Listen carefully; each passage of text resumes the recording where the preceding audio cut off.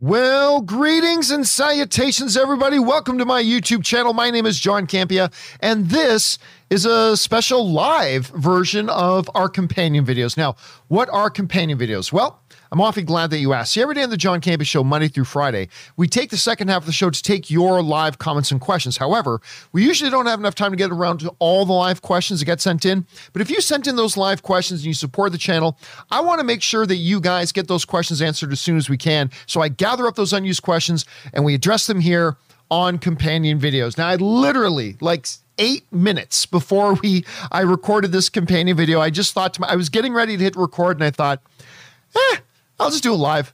And so I gave no notice and I just popped it up and we went live. And there's already a bunch of you guys in there. Kazan is saying hi from India. Hello from India. Hello, everybody in the chat. Mr. Ang and Miles and all the other guys in there. And Daniel Luna just sent in a super chat badge in the live chat just to be supportive. Thank you very much, Daniel. Anyway, we got some questions to get caught up on here, but I want to tell you guys about this first. I mentioned this in the John Campia Show a little bit earlier today. You guys know that Ann and I just went to, if you follow the YouTube channel, you know we just went to see John Williams in concert, which was amazing. But this weekend, on Sunday, Ann and I are going to go to the Hollywood Bowl again to see a special presentation of Black Panther in concert.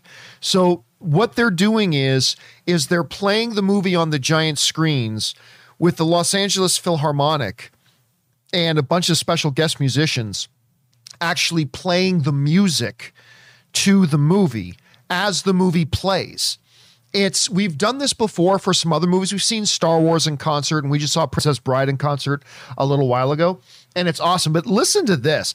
Black Panther was an international cultural phenomenon, and the Marvel movie's Oscar-winning score by Swedish composer Ludwig Göransson, who also composed the score for Mandalorian, was equally thrilling in its unique blend of African influences, traditional orchestra, and modern production techniques.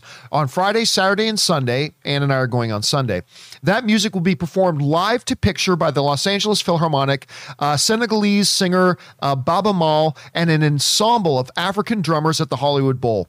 The experience will be an emotional roller coaster, Göransson concedes, especially considering last year's death of star Chadwick Boseman, who is on screen much of the time as T'Challa, the Wakandan monarch who doubles as the superhero, Black Panther. I cannot wait to go to this thing. I think this is going to be powerful. I love the music. You know, somebody asked me the other day whether I preferred the music in Black Panther or Shang-Chi, and I said, well, listen, I think the score in Black Panther is actually the best score in all of the Marvel MCU. I literally, and I don't think anything even comes close. I think it is easily heads and shoulders the best score in any MCU movie.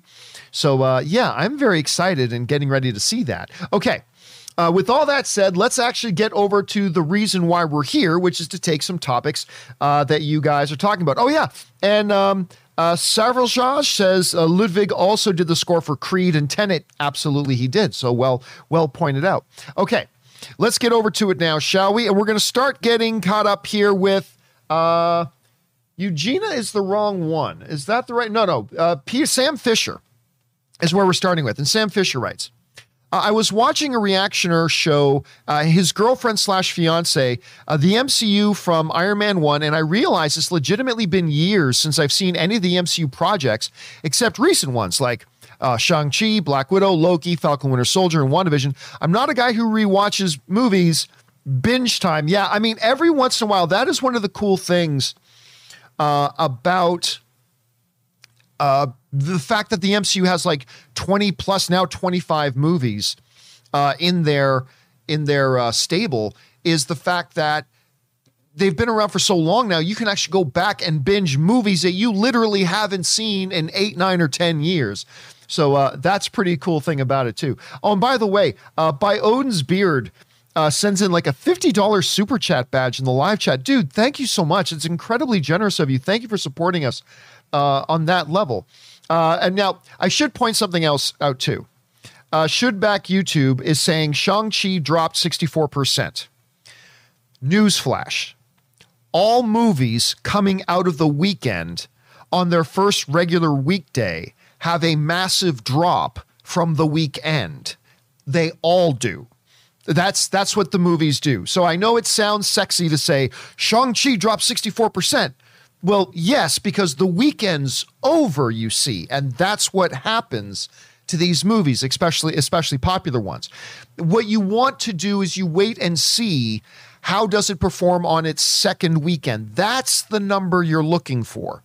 Is not the, when a regular weekend is done, how did it do on Monday? Well, obviously it's going to drop like a stone on Monday because everybody's back to work or back to school or all that kind of stuff, and the weekend's done. You wait to see what the numbers are for the second weekend. Now, a good second weekend drop is between 50 and 60%. If you get 60% or over, you're a little bit worried. That's concerning. That's not good. If you get over a 60% drop, that's not good. 70% drop, which was Suicide Squad, is, outright tragic. But if you can hit 56, 54, 52% drop, that's considered a good second weekend. I think Shang-Chi is going to come in around that 50% mark. I think Shang-Chi is going to come in around that. This movie's going to have legs. Anyway, and by the way, Jordan Wright sends in a $20 super chat badge. Dude, thank you so much for that, man. I really appreciate that very much. Thanks for sending that in, dude. All right. Next up, we go to, where are we at now? That was Sam Fisher. We're now at Eugenia, who writes in. A study last year mentioned by the New York Times said that teenagers do much more social media and games and don't really watch movies anymore. That's not exactly what I was saying, and they do still watch movies, but we'll get to that in a second. Do you think that the industry is heading towards zeitgeist irrelevance by 2040? No. And could streaming peak by 2030? No. Here's the thing. And just so you guys know, like Joe K in the live chat, I'm seeing you there. That video was actually already debunked. It was actually already officially debunked. Anyway, side note there. Anyway, what the study basically showed was that teenagers today spend a larger percentage of their time on social media and video games than before. It's not that teenagers have stopped watching movies. It's that, there's other things that take up big chunks of their time now, like larger chunks of their time. And that's totally true. However, here's the thing. The whole notion, the prognostication of the death of the cinemas has been prophesied at least a half a dozen times over the past 60 or 70 years. Like when TV came out, when televisions were first introduced, they said, well, that's it. That's it. Movies are done. Movie theaters are over. If people can just watch entertainment in their houses, movie theaters are over. Guess what? They were still around. When the VHS got introduced, that they said, that was the thing. Movies are done. Movie theaters are over. Now that people can watch those movies at home, movie theaters are over. And they swore by it. They were totally 100% sure movies were done. Guess what? They just got bigger. Then when they moved to digital and you had like physical discs and digital stuff with Blu-ray, or first with DVDs and then Blu-rays, they're like, okay, now that's it. Movie theaters are done. But it wasn't. Even when like Netflix started doing their mail order service, people were like, movies are done. And then when streaming services, here's the thing you got to remember. Before the pandemic hit, the box office had a record-setting year. I believe it was the third highest box office year in history and set a record for the most billion-dollar films in one year. Correct me if I'm wrong in the live chat, guys, but I believe like 2019 had like 9, 10, or 11 billion-dollar films. And then the pandemic hit. So there it is. But everybody forgets that the movie theater industry was extremely strong before the pandemic hit. And now today, everything's doing again. Well, the pandemic hit. Now people are used to watching the movies at home. Yeah, well, let's talk in a year. I think you're going to see people will get back into the habit of, they're already starting to get back in the habit of going to the movies again. I think October is going to be a very telling month with a lot of big movies coming out. And yeah, anyway, we'll go from there. All right, next up, we've got Lord Genome writes, one of three. Recently, you once again explained why you don't give scores. Correct. I saw a funny example of this with Dune. A popular content creator retweeted 2 reviews from GameSpot and IGN. The IGN review gives it a terrible 7 out of 10 and cites the Part 1 structure as a key issue. Sure enough, the replies are full of copium talking about how IGN has no credibility and ignoring the fact that we may never see Dune Part 2. Great example of how people can get wildly bent out of shape over a number. Yeah, I mean, that's exactly why I stopped giving scores. Because to me, a 7 out of 10 is a good, solid score. You know? I'm not saying that the movie may not be one of the all-time greats, but a 7 out of 10 to me is a good, solid score. But I would give like a movie that I thought was very solid a 7 out of 10, and inevitably I would get people like that going, why did you hate it? Why did you hate it? And people like, just like, because in this world we live in right now, either you give it a 10 or it means you hate it. And that's one of the reasons why I kind of got rid of it. All right, that's why I don't do scores anymore. All right, Dangerous D writes, let's see. Hi, John. I was watching Lucifer on Netflix. Good choice. I just had a thought. Tom Ellis could make a perfect Superman. I completely disagree. I love Tom Ellis. I think he'd be a terrible Superman. Anyway, I know Tom can do an American accent when he was in the show Rush. I'm not. We should replace Henry Cavill. I'm saying if he can't do it, I'd pick Tom. Listen, I love Tom, and all I care about is, do you get a good actor? The reality is right now, while Tom Ellis's Lucifer is my favorite character on television, I honestly don't know how good of an actor Tom Ellis is. I just don't know, because I don't know him from anything other than Lucifer. That's it. I don't know him from anything else other than Lucifer. And seeing one person in one role only is not enough of a litmus test to really see if you think they're a good actor or not. And so I just don't know. But from just what I see, he wouldn't even be in my top 20 or 30 to play Superman next. I think there's a lot of other people who fit the role a little bit better. But again, normally I just say all I care about is it a good actor, but I just don't know how good of an actor Mark Ellis is. Or Tom Ellis, I should say. I keep wanting to say Mark Ellis. I don't know how good of an actor Tom Ellis is. I just know he plays Lucifer really well, but I don't know if that's all he can do. I just don't know, because I haven't seen him in enough stuff yet. But so no, he would not be my choice to play Superman, even though I love him in Lucifer.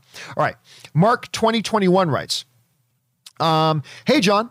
So I took my first trip to the movies since Sonic the Hedgehog. That was a little bit of a drought there. And I saw Shang-Chi. I never heard of the character before until you started to talk about him and your excitement encouraged me to go, and I loved it. I look forward to the spoiler discussion, which happened on Sunday, obviously. But to me right now, I will rank it in my top 5 MCU. But thank you for bringing your reviews to my attention, or else I probably wouldn't have bothered seeing it, as I didn't know the character. 10 out of 10. Yeah, listen, I wasn't expecting all that much either. I really wasn't expecting all that much either. Because the marketing, the trailers for Shang-Chi weren't terrible, but it's not like they were great. And so I went in expecting a good movie. But I just wasn't expecting how much I would like it. So yeah, I was very surprised by it too, but very, very pleasantly surprised. Okay, let's see. Next up, Ahmed Z writes, 1 of 2. Hey, John, I was thinking after watching Shang-Chi, which I loved a lot, with a fearful thought that will our beloved MCU end? Well, it should at some point. Will it end in 20 or 30 years? It should probably end before that. Keep going forever, or will it reboot one day? What could they do differently than the MCU style? I guess it's not. I guess that's really one. Anyway, listen, as good as the MCU is, at some point it's just going to get to a mass that is just going to collapse in and of itself. I mean, that's why even in the comic books, every couple of decades, the comic books, whether it's DC or Marvel, they do some kind of big reset event, right? Where they just kind of like, whether it's, year one or whether it's, whatever, they do this big reset event where everything's back to scratch, kind of. right? DC's done it a couple of times in the last few years. And so with everything getting, because, right now we've just had Thanos wipe out half the universe. And then what are we going to do? At some point we have Galactus. Okay, we got the Celestials coming. At some point there's just nowhere else left to go. And as much as I love the MCU, they're now 25 movies in and 3, if you count What If, which you really shouldn't, but if you want to count What If, 4 TV series in. I mean, it's at some point, it's just going to become such a mass, it's just going to collapse in and of itself. So at some point, they're going to need to reboot the franchise. At some point, they're just going to have to reboot the franchise. I mean, even in the comics, they had to do it.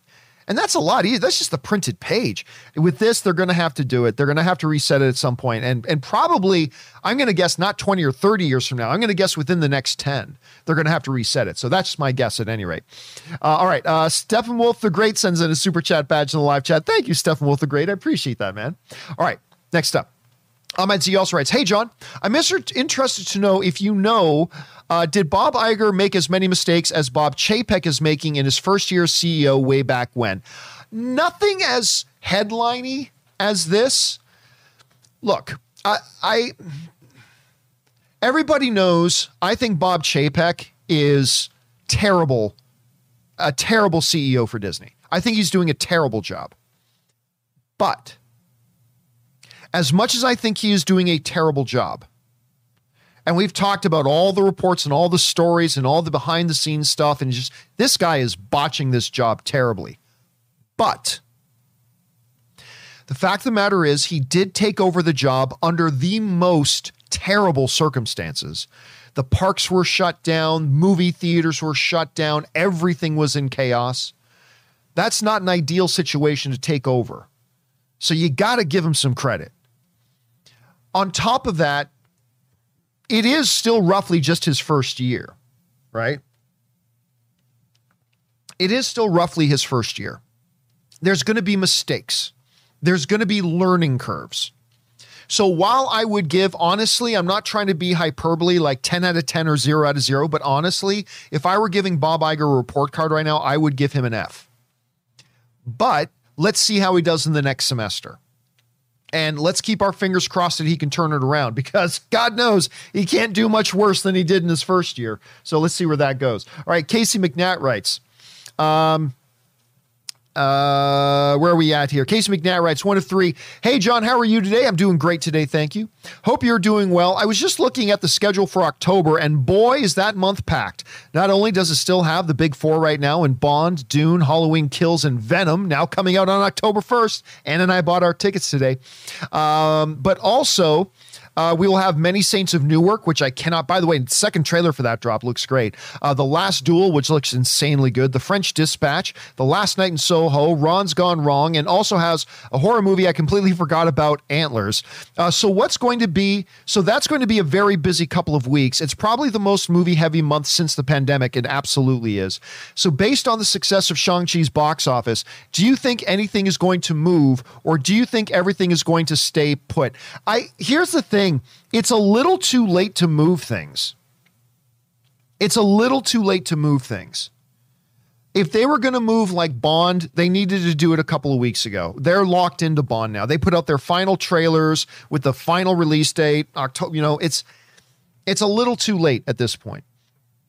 So barring some kind of unforeseen tripling in the spike of the variant of the pandemic or something like that, I think it's all going to stay the same.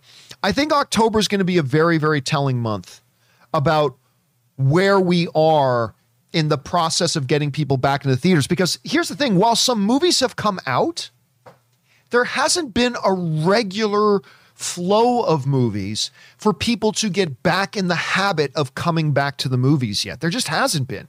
Like Kong versus Godzilla came out, but then weeks and weeks and weeks and weeks and weeks pass, and then another significant movie comes out, and then weeks and weeks and weeks and weeks and weeks and weeks pass. See, we're used to like 3 or 4 brand new releases every single week. That's the way it was pre-pandemic. Some weeks maybe just 2, but usually it's 2, 3, or 4 wide releases coming out every single week. And we have not been able to get back to that yet. And October is going to be kind of our first real step of easing back into that sort of a schedule. So we'll see how it goes, man. Well, it's going to be very, very interesting to see how these movies do. It's going to be very interesting. And man, I'm really excited for the Many Saints of Newark. I'm so excited for that Sopranos thing, man. All right. Let's see here. Factual Opinion writes, I like the movie. I'm going to assume we're talking about Shang-Chi. Definitely on my top 10 MCU. But I have to say, while I love the fantasy aspect in Aquaman, it did not work for me in Shang-Chi. I wish it was more grounded. I'm saying this as someone who doesn't read the comics, so please don't crucify me. Listen, different things hit us in different ways, Factual Opinion. You make no apologies for that. You know, for you, that's the way it was. For me personally, I love the fantasy aspects of it. I mean, it's what makes the difference between just a regular martial arts film and an MCU film, but also was a type of fantasy level that we haven't really seen in the MCU before. So yeah, I get it. Listen, I love the grounded, like the bus fight and all that kind of stuff, but I adored the fantasy stuff. But hey, you know what? That stuff didn't work as well for you. That's perfectly fine, dude. Nothing wrong with that. All right. Let's see here. Raymond Verrata writes, where are we at? There he is. Wishful fans have been saying that Charlie Cox is the hairy four-armed lawyer in the Spider-Man No Way Home teaser. We talked about this on the John Campea show earlier today.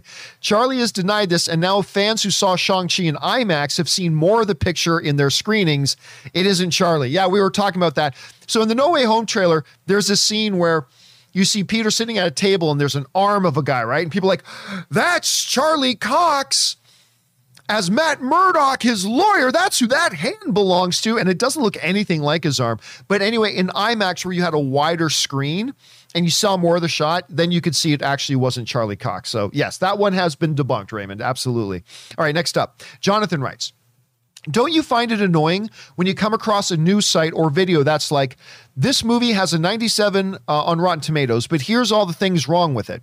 As if they're purposely telling you this movie sucks despite what everyone says. It's annoying in my opinion. I'm going to tell you what, Jonathan, I disagree. I actually disagree. Listen, if you like a movie, it should still be perfectly, like, here's a good example. I really love Godzilla versus Kong. I had a great time at that movie. I had a load of fun with that movie.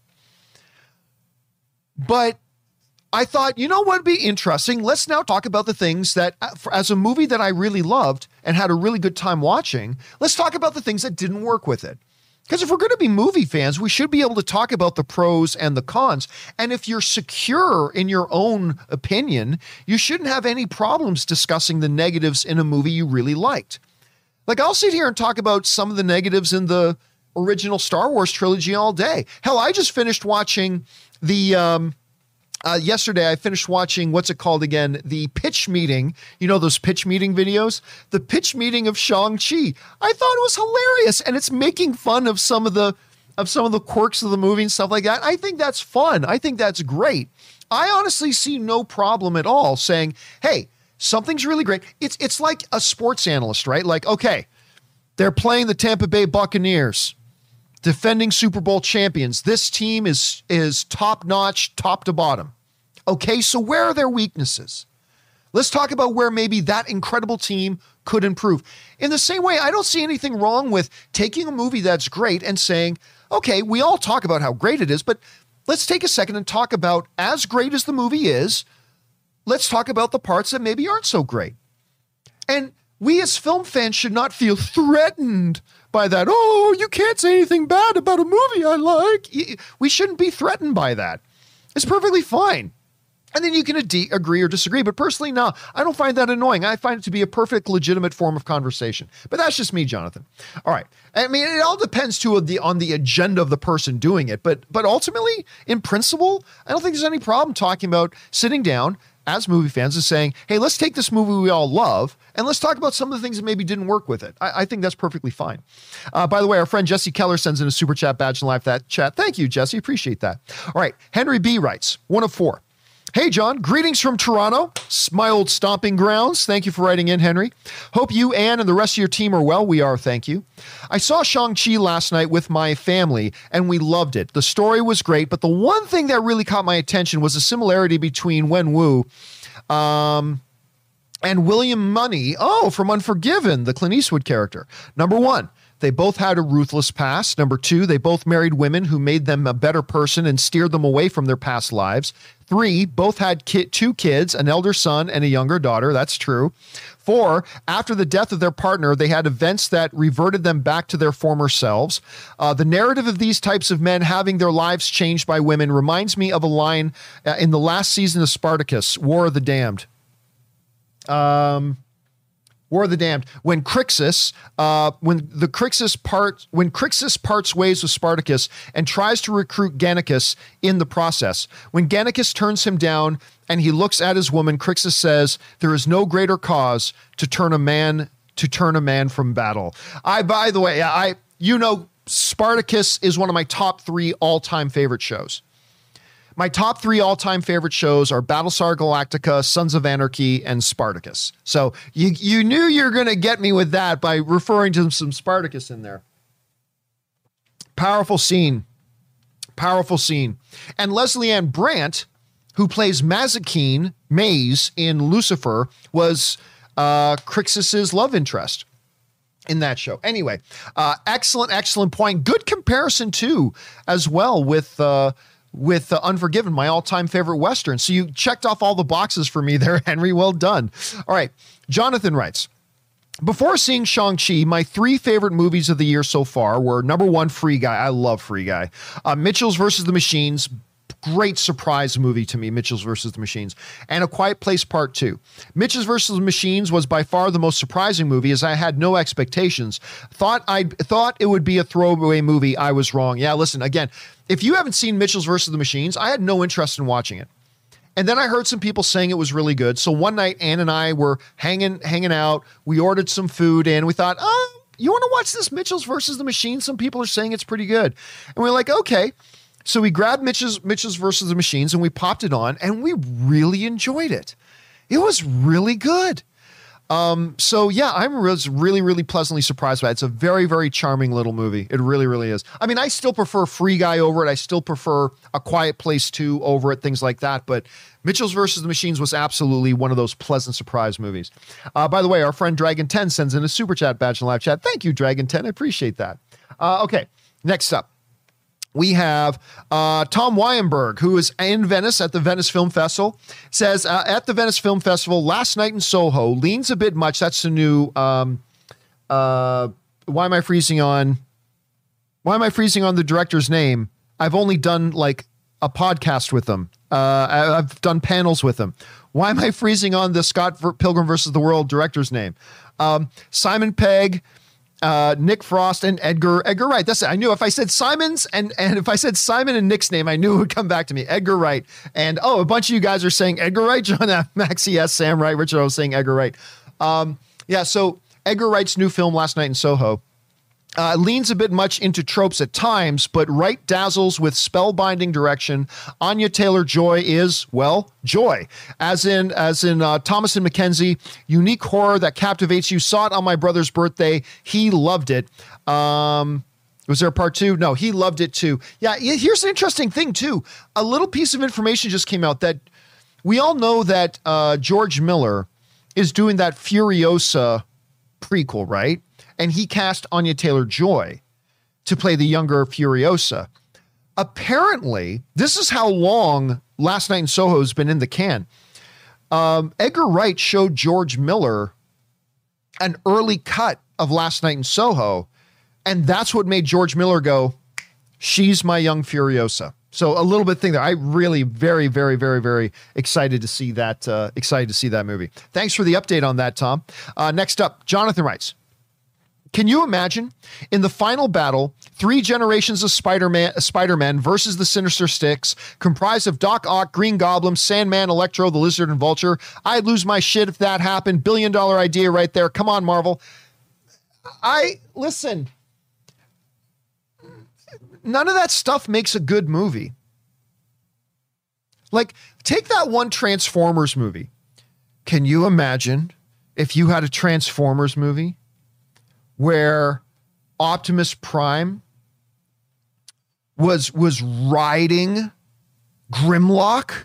Can you imagine if they had that where like Optimus Prime is riding Grimlock with a warhorse holding a sword up? Oh my God, that would be the greatest thing ever. And they did that and the movie sucked shit, right? It's any grade 5 kid can come up with, let's have Superman and Green Lantern and Aquaman, and they're fighting the Harlem Globetrotters and the Pokemons. And I mean, anybody can come up with that. The thing is, do you have a strong narrative built around it to give narrative purpose to something like that? Otherwise, it's just noise. And so I'm going to be honest with you. I don't get excited about the idea of 3 Spider-Men fighting all this. That's a Saturday morning cartoon to me. Can you pitch me a great idea for a movie that gives that story weight and gives it purpose? Like, you get to the end of Endgame, right? And one of the things that made Endgame so incredible was the fact that it was everything that was happening was connected narratively to things that had gone on in the MCU, right? So even in that moment when Tony and Pepper are flying back to back up in the air, spinning around each other, firing off shots, like that imagery is so anchored in the years we have seen Tony and Pepper together and their bond, and it's all anchored in the narrative that gives it and makes it something special.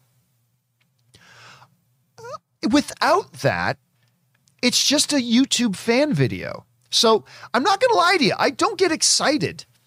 I don't get excited about the idea of 3 Spider-Man. I want to see a story that gives that narrative purpose.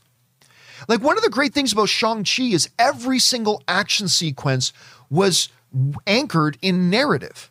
There was always a narrative reason why this action was happening and why what's going on, right? And so that's one of the things that I really liked about it. Anyway, that's just kind of my take on it, Jonathan. But we'll see how they do it.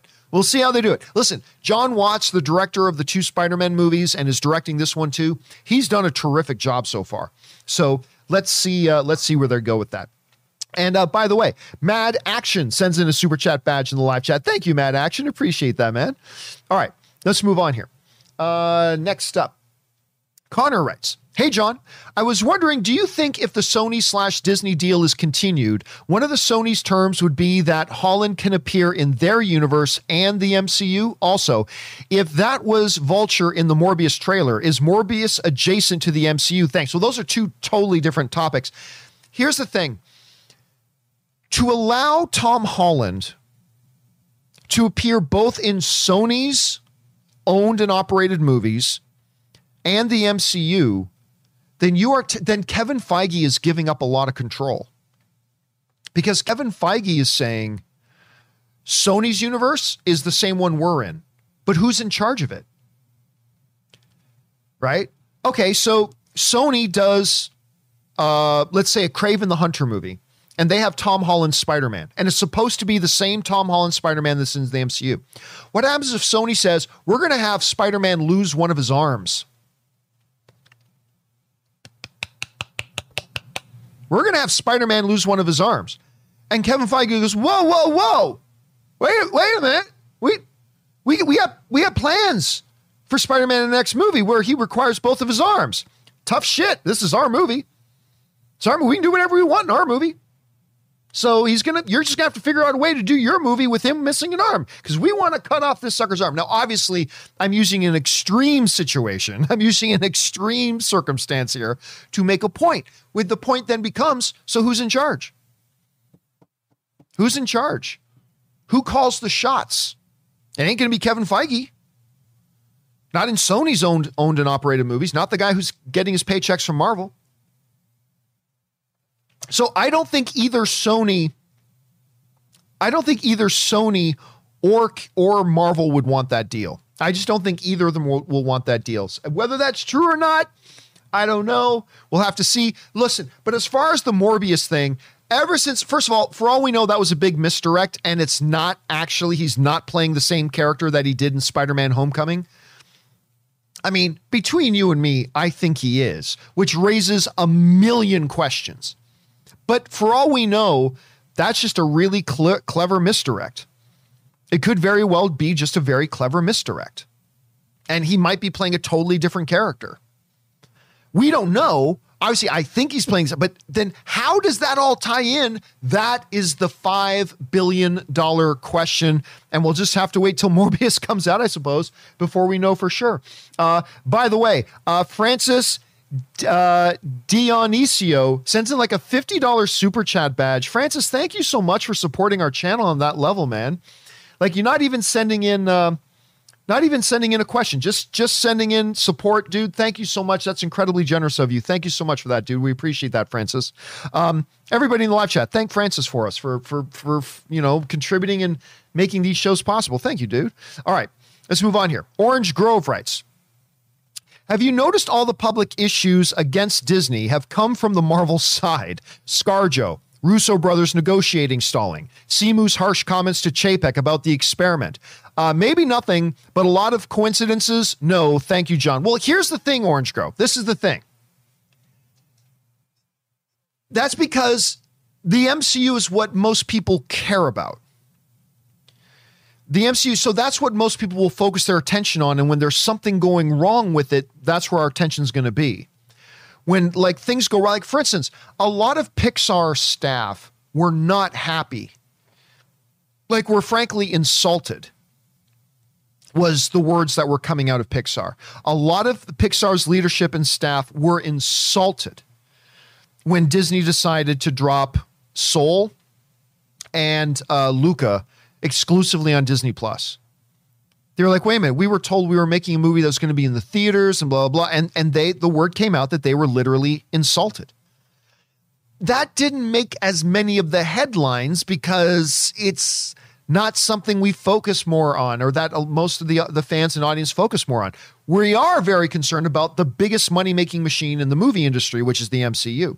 So when something does this, Family Guy 204 in the live chat is asking, John, is this live? Yes, this is live. It's going to get more attention when it happens in the MCU. But yeah, it's something to recognize, man. It is. All right, next up. Nerdrotic, as in erotic, Neurotic Sucks writes, John, Neurotic did a review. I don't know who Neurotic is. Did a review of Shang-Chi. He hated it and used a clip of your opinion to imply that you are not respected in your field, that you praise garbage like Shang-Chi with no integrity because you get screenings and goodie bags. Okay. Look, okay. So first of all, you all know what I'm going to say right now. You all know what I'm going to say right now. My YouTube channel is not for talking about other YouTube channels. All right. My YouTube channel is not for talking about other YouTube channels. YouTube channels talking about other YouTube channels, I will leave that to lesser men to do. If they want to do that, if lesser men want to do that, feel free. My channel is not to talk about other YouTube channels. My YouTube channel is to talk about the things we love. To talk about movies, movie news, TV and streaming, and things that we love. And the odd thing that pisses us off, like the way Bob Chapek is running Disney right now. But that my channel is here to talk about things we love. So I don't even know who this person is. So I'm not going to say anything about them because that's not what my channel is here to do or here for. I will say this, I'll say a couple things that you've heard me say before. Number one, you praise garbage like Shang-Chi with no integrity because you get screenings and goodie bags. Look, reality check. The last premiere I got to go to before the pandemic shut everything down was Star Wars: The Rise of Skywalker. And I got a big goodie bag and I got to go to the premiere and I was literally got out of my limousine right behind Kathleen Kennedy's limousine. Like we were in the limousine line, Kathleen Kennedy got out of the car in front of us, then we got out and all that kind of stuff. And what did I say? For those of you who remember, what did I say when I came out of the premiere before I went into the after party? I made my quick reaction video and I said, this movie sucks. It's going to work for some people. Great. but this ain't it. This movie sucks. You know, when I went to another Disney premiere, Wrinkle in Time, you know, me, John Schnepp were there. You had all the stars there. And when we came out of that movie and we got the goodie bags, when we came out of that movie, going walking to the after party, was like, this movie sucks. This movie sucks. But here's the other thing you got to understand. Every single badly reviewed movie had screenings and goodie bags given out to all those critics who gave the movie bad reviews. I mean, so it is what it is. Look, the last thing I'll say is this. Oh, yeah. And then Pablo's also saying, didn't you go to the premiere of Doolittle? Yeah. And what did I say? And I took Aaron Cummings with me to that. And what did we say about Doolittle when we came out of that? Oh, dude, I got the goodie bags. I got all that, but it doesn't matter. None of that stuff is worth shit. You still got to give your honest opinion about things. But here's the thing, though. One of the reasons that I have a principle of I don't discuss other YouTube channels is because all of us in this YouTube channel space, we are, myself included, maybe more so, we are all fucking irrelevant nobodies. Some people in this space may think they're somebody, but reality check, all of us in this space are irrelevant nobodies. Let's just be clear about that. And if there are some YouTube channels that believe that I am so important, and they have a deep belief that I am so relevant and that I am so influential that they need to talk about me, great. If for whatever reason you're deluded enough to you believe I'm so important, that John Campea is so important and John Campea is so relevant and John Campea lives rent-free in your head and John Campea is so influential in this industry that I got to use my YouTube channel to talk about him. We're going to talk about Marvel movies and we're going to talk, if I'm that important to you, great. So I may be important enough for them to talk about me. The reality is they are not relevant enough or important enough for me to talk about them. Now, you've heard me say that 100 times. And so whatever. I mean, look, if you are a YouTube channel where you are so desperate to create edge and whatever, you got to talk about other YouTube channels and that's all you can do to survive, God bless. And again, this is a speech I've given 100 times. And so I appreciate writing, but I don't understand why you guys write in these questions trying to get me to react or say something about them. I'm not going to talk. Well, first, in this case, I honestly don't know who this person is, but I'm not going to talk negatively about other YouTube channels. That's just not what I'm here to do. I'm here to talk about things we love. And that's what we're going to do. And if other people think I'm so important, they got to make me the topic of their conversations because their lives are so small. Go for it. Go for it. Listen, dude, there's a reason I've been doing this for 13 years and I'm still here bigger and badder than ever. So, I mean, hey, whatever. Okay, we move on. Next up. But God bless whoever and whatever that person is. All right, Mark Niedow writes, Shang-Chi, saw it today, totally enjoyed it. One thing, air brakes on the bus, not sure about that. Slattery was fabulously out of it, as per usual. Admiral subs are still open. Oh, we were talking about in Brantford, Ontario, Canada, which is not too far from my hometown of Hamilton, Ontario, Canada. There was this little greasy hole-in-the-wall diner called Admiral Subs that has the best burgers I've ever had in a restaurant.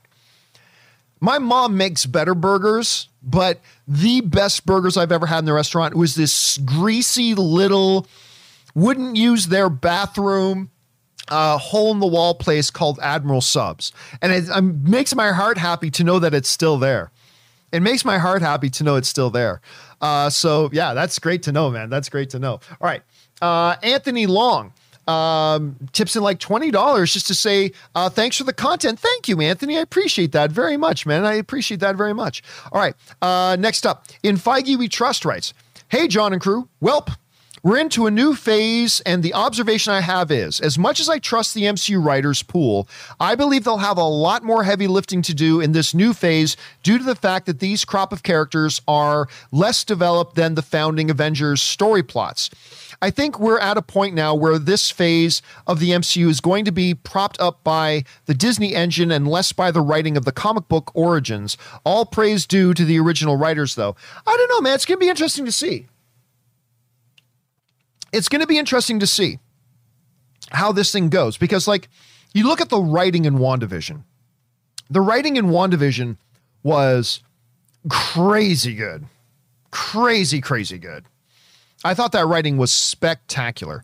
I thought the writing in Shang-Chi was spectacular. I thought the writing in Falcon and Winter Soldier, Loki, and Black Widow were serviceable. I thought they were serviceable. I thought they worked, but nothing great. Nothing like Winter Soldier writing or WandaVision writing or whatever. But it's going to have to be how well they go. Now, look, we got Eternals coming. And Eternals is the movie that Kevin Feige has really been pointing us towards. And of course, you've got the reigning, defending best director in the world in Chloe Zhao directing it. And it's going to be really, really interesting to see how that one goes. It's going to be really interesting to see how that one goes. By the way, Brooke Flynn in the live chat is asking, John, is it true that you used to live in Saskatoon, Saskatchewan? Dude, I lived in the Toon for years, man. I lived in Saskatoon for years. Crazy place, Saskatoon. Absolutely gorgeous, terrific live music scene. Absolutely beautiful during summer and fall. But in their winter, they get like 5 weeks of -40. And for those of you at home saying, well, John, what's -40 in Fahrenheit? Is that like 5 or -5? No. See, -40 is where Celsius and Fahrenheit line up. So when I say in Saskatoon, Saskatchewan, Canada, that we would get like 5 weeks of -40, I'm talking -40 Celsius and -40 Fahrenheit, because that's where they align, is at that -40 mark. And you guys don't know cold. You guys do not know cold. Like, even as somebody who grew up in Canada, that was a different level of cold to me. That was like a different level of cold. Because we would have cold winters in Toronto and Hamilton. Now, yeah, sure, it's winter. Yeah, winter's my favorite season of the year. But when I moved to Saskatoon for a couple of years, that was a whole new definition of cold. An entirely new definition of cold. And Richard is saying Winnipeg's colder. Dude, when I would take the train sometimes because I was the Canadian railway, the train from Saskatoon to Toronto is a gorgeous trip. Gorgeous. So I would take that trip a couple of times, but it would always do a stopover, like a half-day stopover at the Forks in Winnipeg. Woo! That is another new level of cold in the wintertime. In the wintertime, like, I would get out at the Forks in Winnipeg and be like, oh my God. This is like comic book movie kind of stuff, kind of cold, you know? So in Saskatoon, I'm not lying. This is absolutely what I'm telling you literally would happen. Okay? Literally would happen every day in the dead of winter. You would step outside and you take that first breath through your nose and you instantly feel the crystallization of all the hair in your nose freezing and becoming solid. That is a weird feeling. And then you would breathe. So all the mist, the fog would come out as you breathe. But the moisture in that fog would instantly attach to your eyelashes and your eyebrows. And if you're out, and I'm not kidding, anybody who lives in Saskatoon or Winnipeg can tell you this is absolutely the truth, what I'm telling you. After you're outside for like 2 or 3 minutes, your eyebrows are caked in ice. Your eyebrows and your eyelashes are like little icicles. I'm not kidding. I'm not exaggerating at all. It would be crazy. It was crazy, crazy cold. Anyway, sorry, I got sidetracked there about talking about Saskatoon. But yes, I lived in Saskatoon for a while. I lived right off of Circle Drive in Saskatoon. All right, next up. Let's see. That was in Feige We Trust. Blake Black Cherry Zevia gang. Sponsor me, Zevia, you selfish, stubborn, insufferable sons of bitches. Sponsor this show. Anyway, I know saying that isn't winning me any friends over there, but whatever.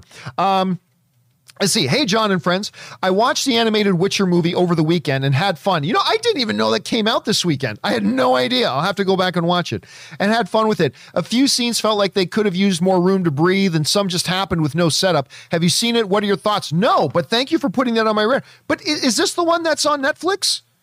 Is this like the new one, or is this some old Witcher thing that I never knew existed? Is this the new one that we're talking about? Did it actually drop on Netflix this weekend, guys? Is that what Black Cherry Zevia is talking about? I'm waiting to see if any of you guys answer in the live chat. Spying Meter saying, yeah, okay. And Maxi Yes is saying yes. Eric Wells saying yes. Okay, I didn't even know that came out. I knew it was coming, but I had no idea it was coming out. Thank you, Black Cherry Zevia, for putting that on my radar, man. Now I know I'm going to watch a little bit later tonight. Me and Ann, and now we got a little bit of date night tonight. We're going to go grab something to eat. We're going to go play a little mini golf. It's been a while since we played mini golf. I love playing mini golf with Ann. I don't know why. Ann is also psychotically competitive. I'm not saying if she was down by one stroke going into the 18th hole that she would take her putter and whap me in the back of the knees just to get an advantage. I'm not saying she would do that, but I'm not denying she would do that. She's a little competitive. 105 pounds of Filipina Fury, a little competitive. So we're going to go out there and play a little bit of mini golf tonight. It's funny. I live on a golf course. I literally live on a golf course, but I've never played. I don't play golf. I've played golf like a decade or more ago, but I don't play golf. But we're going to go out and play mini golf tonight. So there we go. All right. Let's see. Next up, more from Black Cherry Zevia gang writes, have you seen the show on Netflix called Arthdal Chronicles? I have not. I binged it over the weekend and I loved it. It's a Korean fantasy action show about the birth of civilization and nations during the Bronze Age. Plus it has myths, legends, and hero's journey. Never heard of it. I've never heard of it. So no, I haven't. Now I know there's that one Korean show that I really do like on Netflix called Kingdom. There's like 4 different shows called Kingdom. This is the zombie movie, the period piece zombie movie, or zombie show, I should say. I really like that one, but I've not heard of Arthdal Chronicles. I'll keep my eyes open for it. Thanks for putting that on my radar though, man. All right.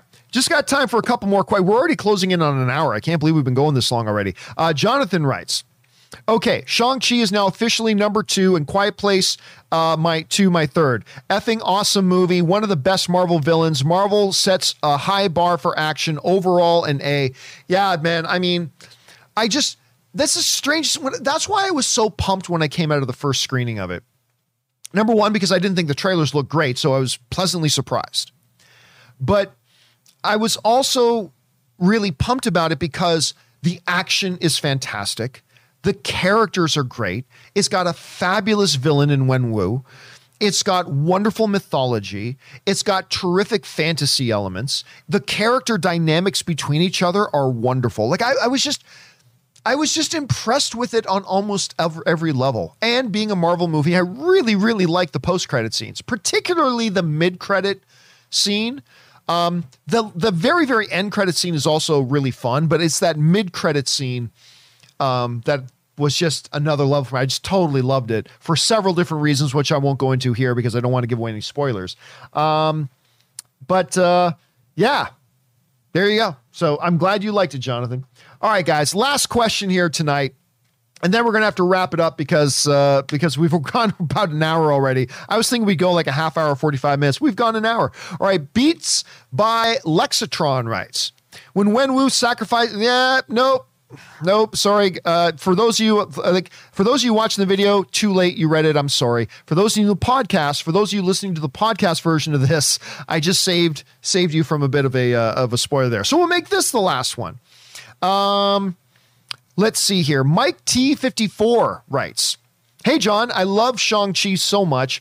My question is, does this leave the door open for Marvel to reproduce, whether it's the Netflix version or a recast reboot of Iron Fist?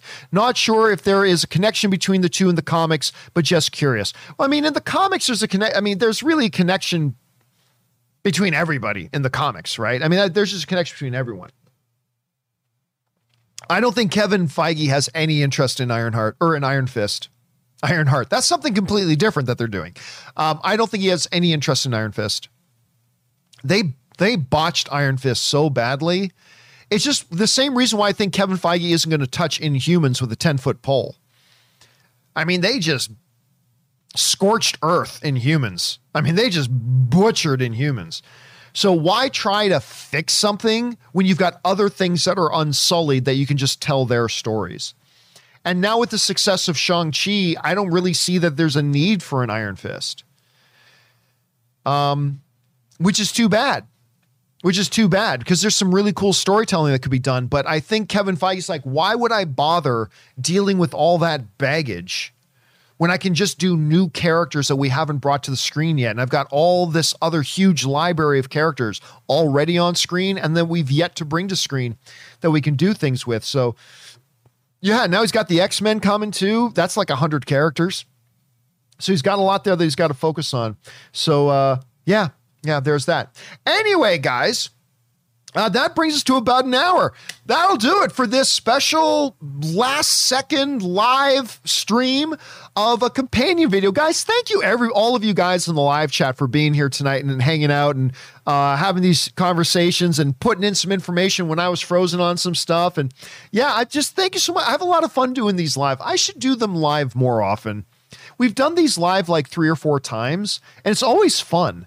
I should just do them live. Probably. I don't know why I don't. Well, it's a little easier to record because I can record for 15, 20 minutes, hit pause, go grab a drink, stretch my legs, come back, record for another 10, 15, 20 minutes, hit pause, go whatever. It's a lot easier. Then I can edit out anything that I think, oh, I said that and that was pretty dumb. I can edit that out. That's, by the way, that's why somebody wrote into me a while ago and they asked, why don't like more channels do live streaming? And I'll tell you why more channels don't do live streaming, because they're smart.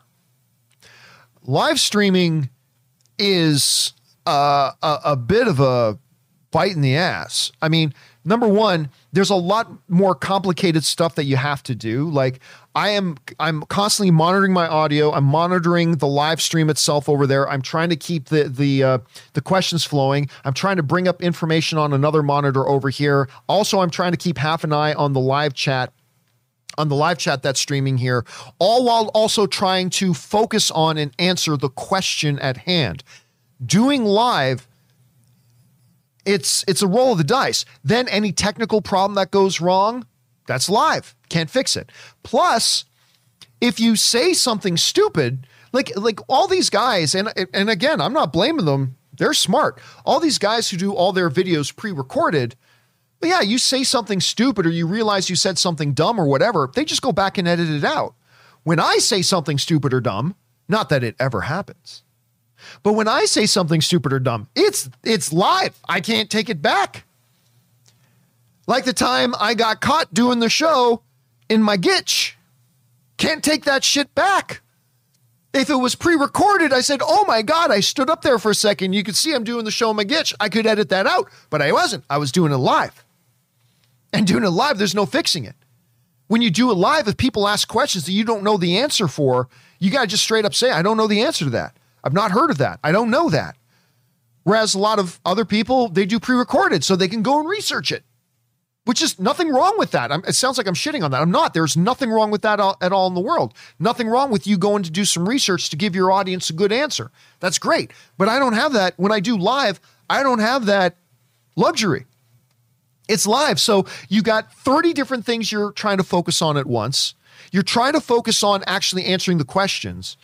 If anything goes wrong, it's live. And if you say something wrong or do something stupid, you can't take it back. It's live. And we all know that everybody, including me, is just one brain fart away from some ill-timed joke that comes across as homophobic, God forbid, from getting completely canceled and losing everything. And you're doing that live, you got no protection for yourself, my friend. No protection at all. No lube, no nothing, no protection. So it's this thing. So yeah, it's that's probably why I don't do the companion videos more, because I put a lot of research and study and time into every episode of the John Campea Show. Like you guys have seen, I've walked you guys through my daily routine, right? Like we put in from 10 to 11 to 12 to 13 to 14 hours a day getting a John Campea Show delivered. And we put a lot into that. But these companion videos, it's just a little more winging it. It's just a little more winging it. A lot more can go wrong. So anyway, yeah. Anyway, guys, that'll do it for this here open companion live companion video. Thank you guys for being here. Don't forget, guys, the John Campea Show tomorrow. Finally, we're going to get to talk about the Matrix trailer. I saw it a couple of weeks ago. I've been dying to talk about it with you guys. Now you guys are going to see it in the morning, so that's probably going to be our main story on the John Campea Show tomorrow. Hopefully you guys will come by and join us for that. And for now, that'll do it for me, guys. Thanks a lot for being here. My name's John Campea. Until next time, my friends, bye-bye.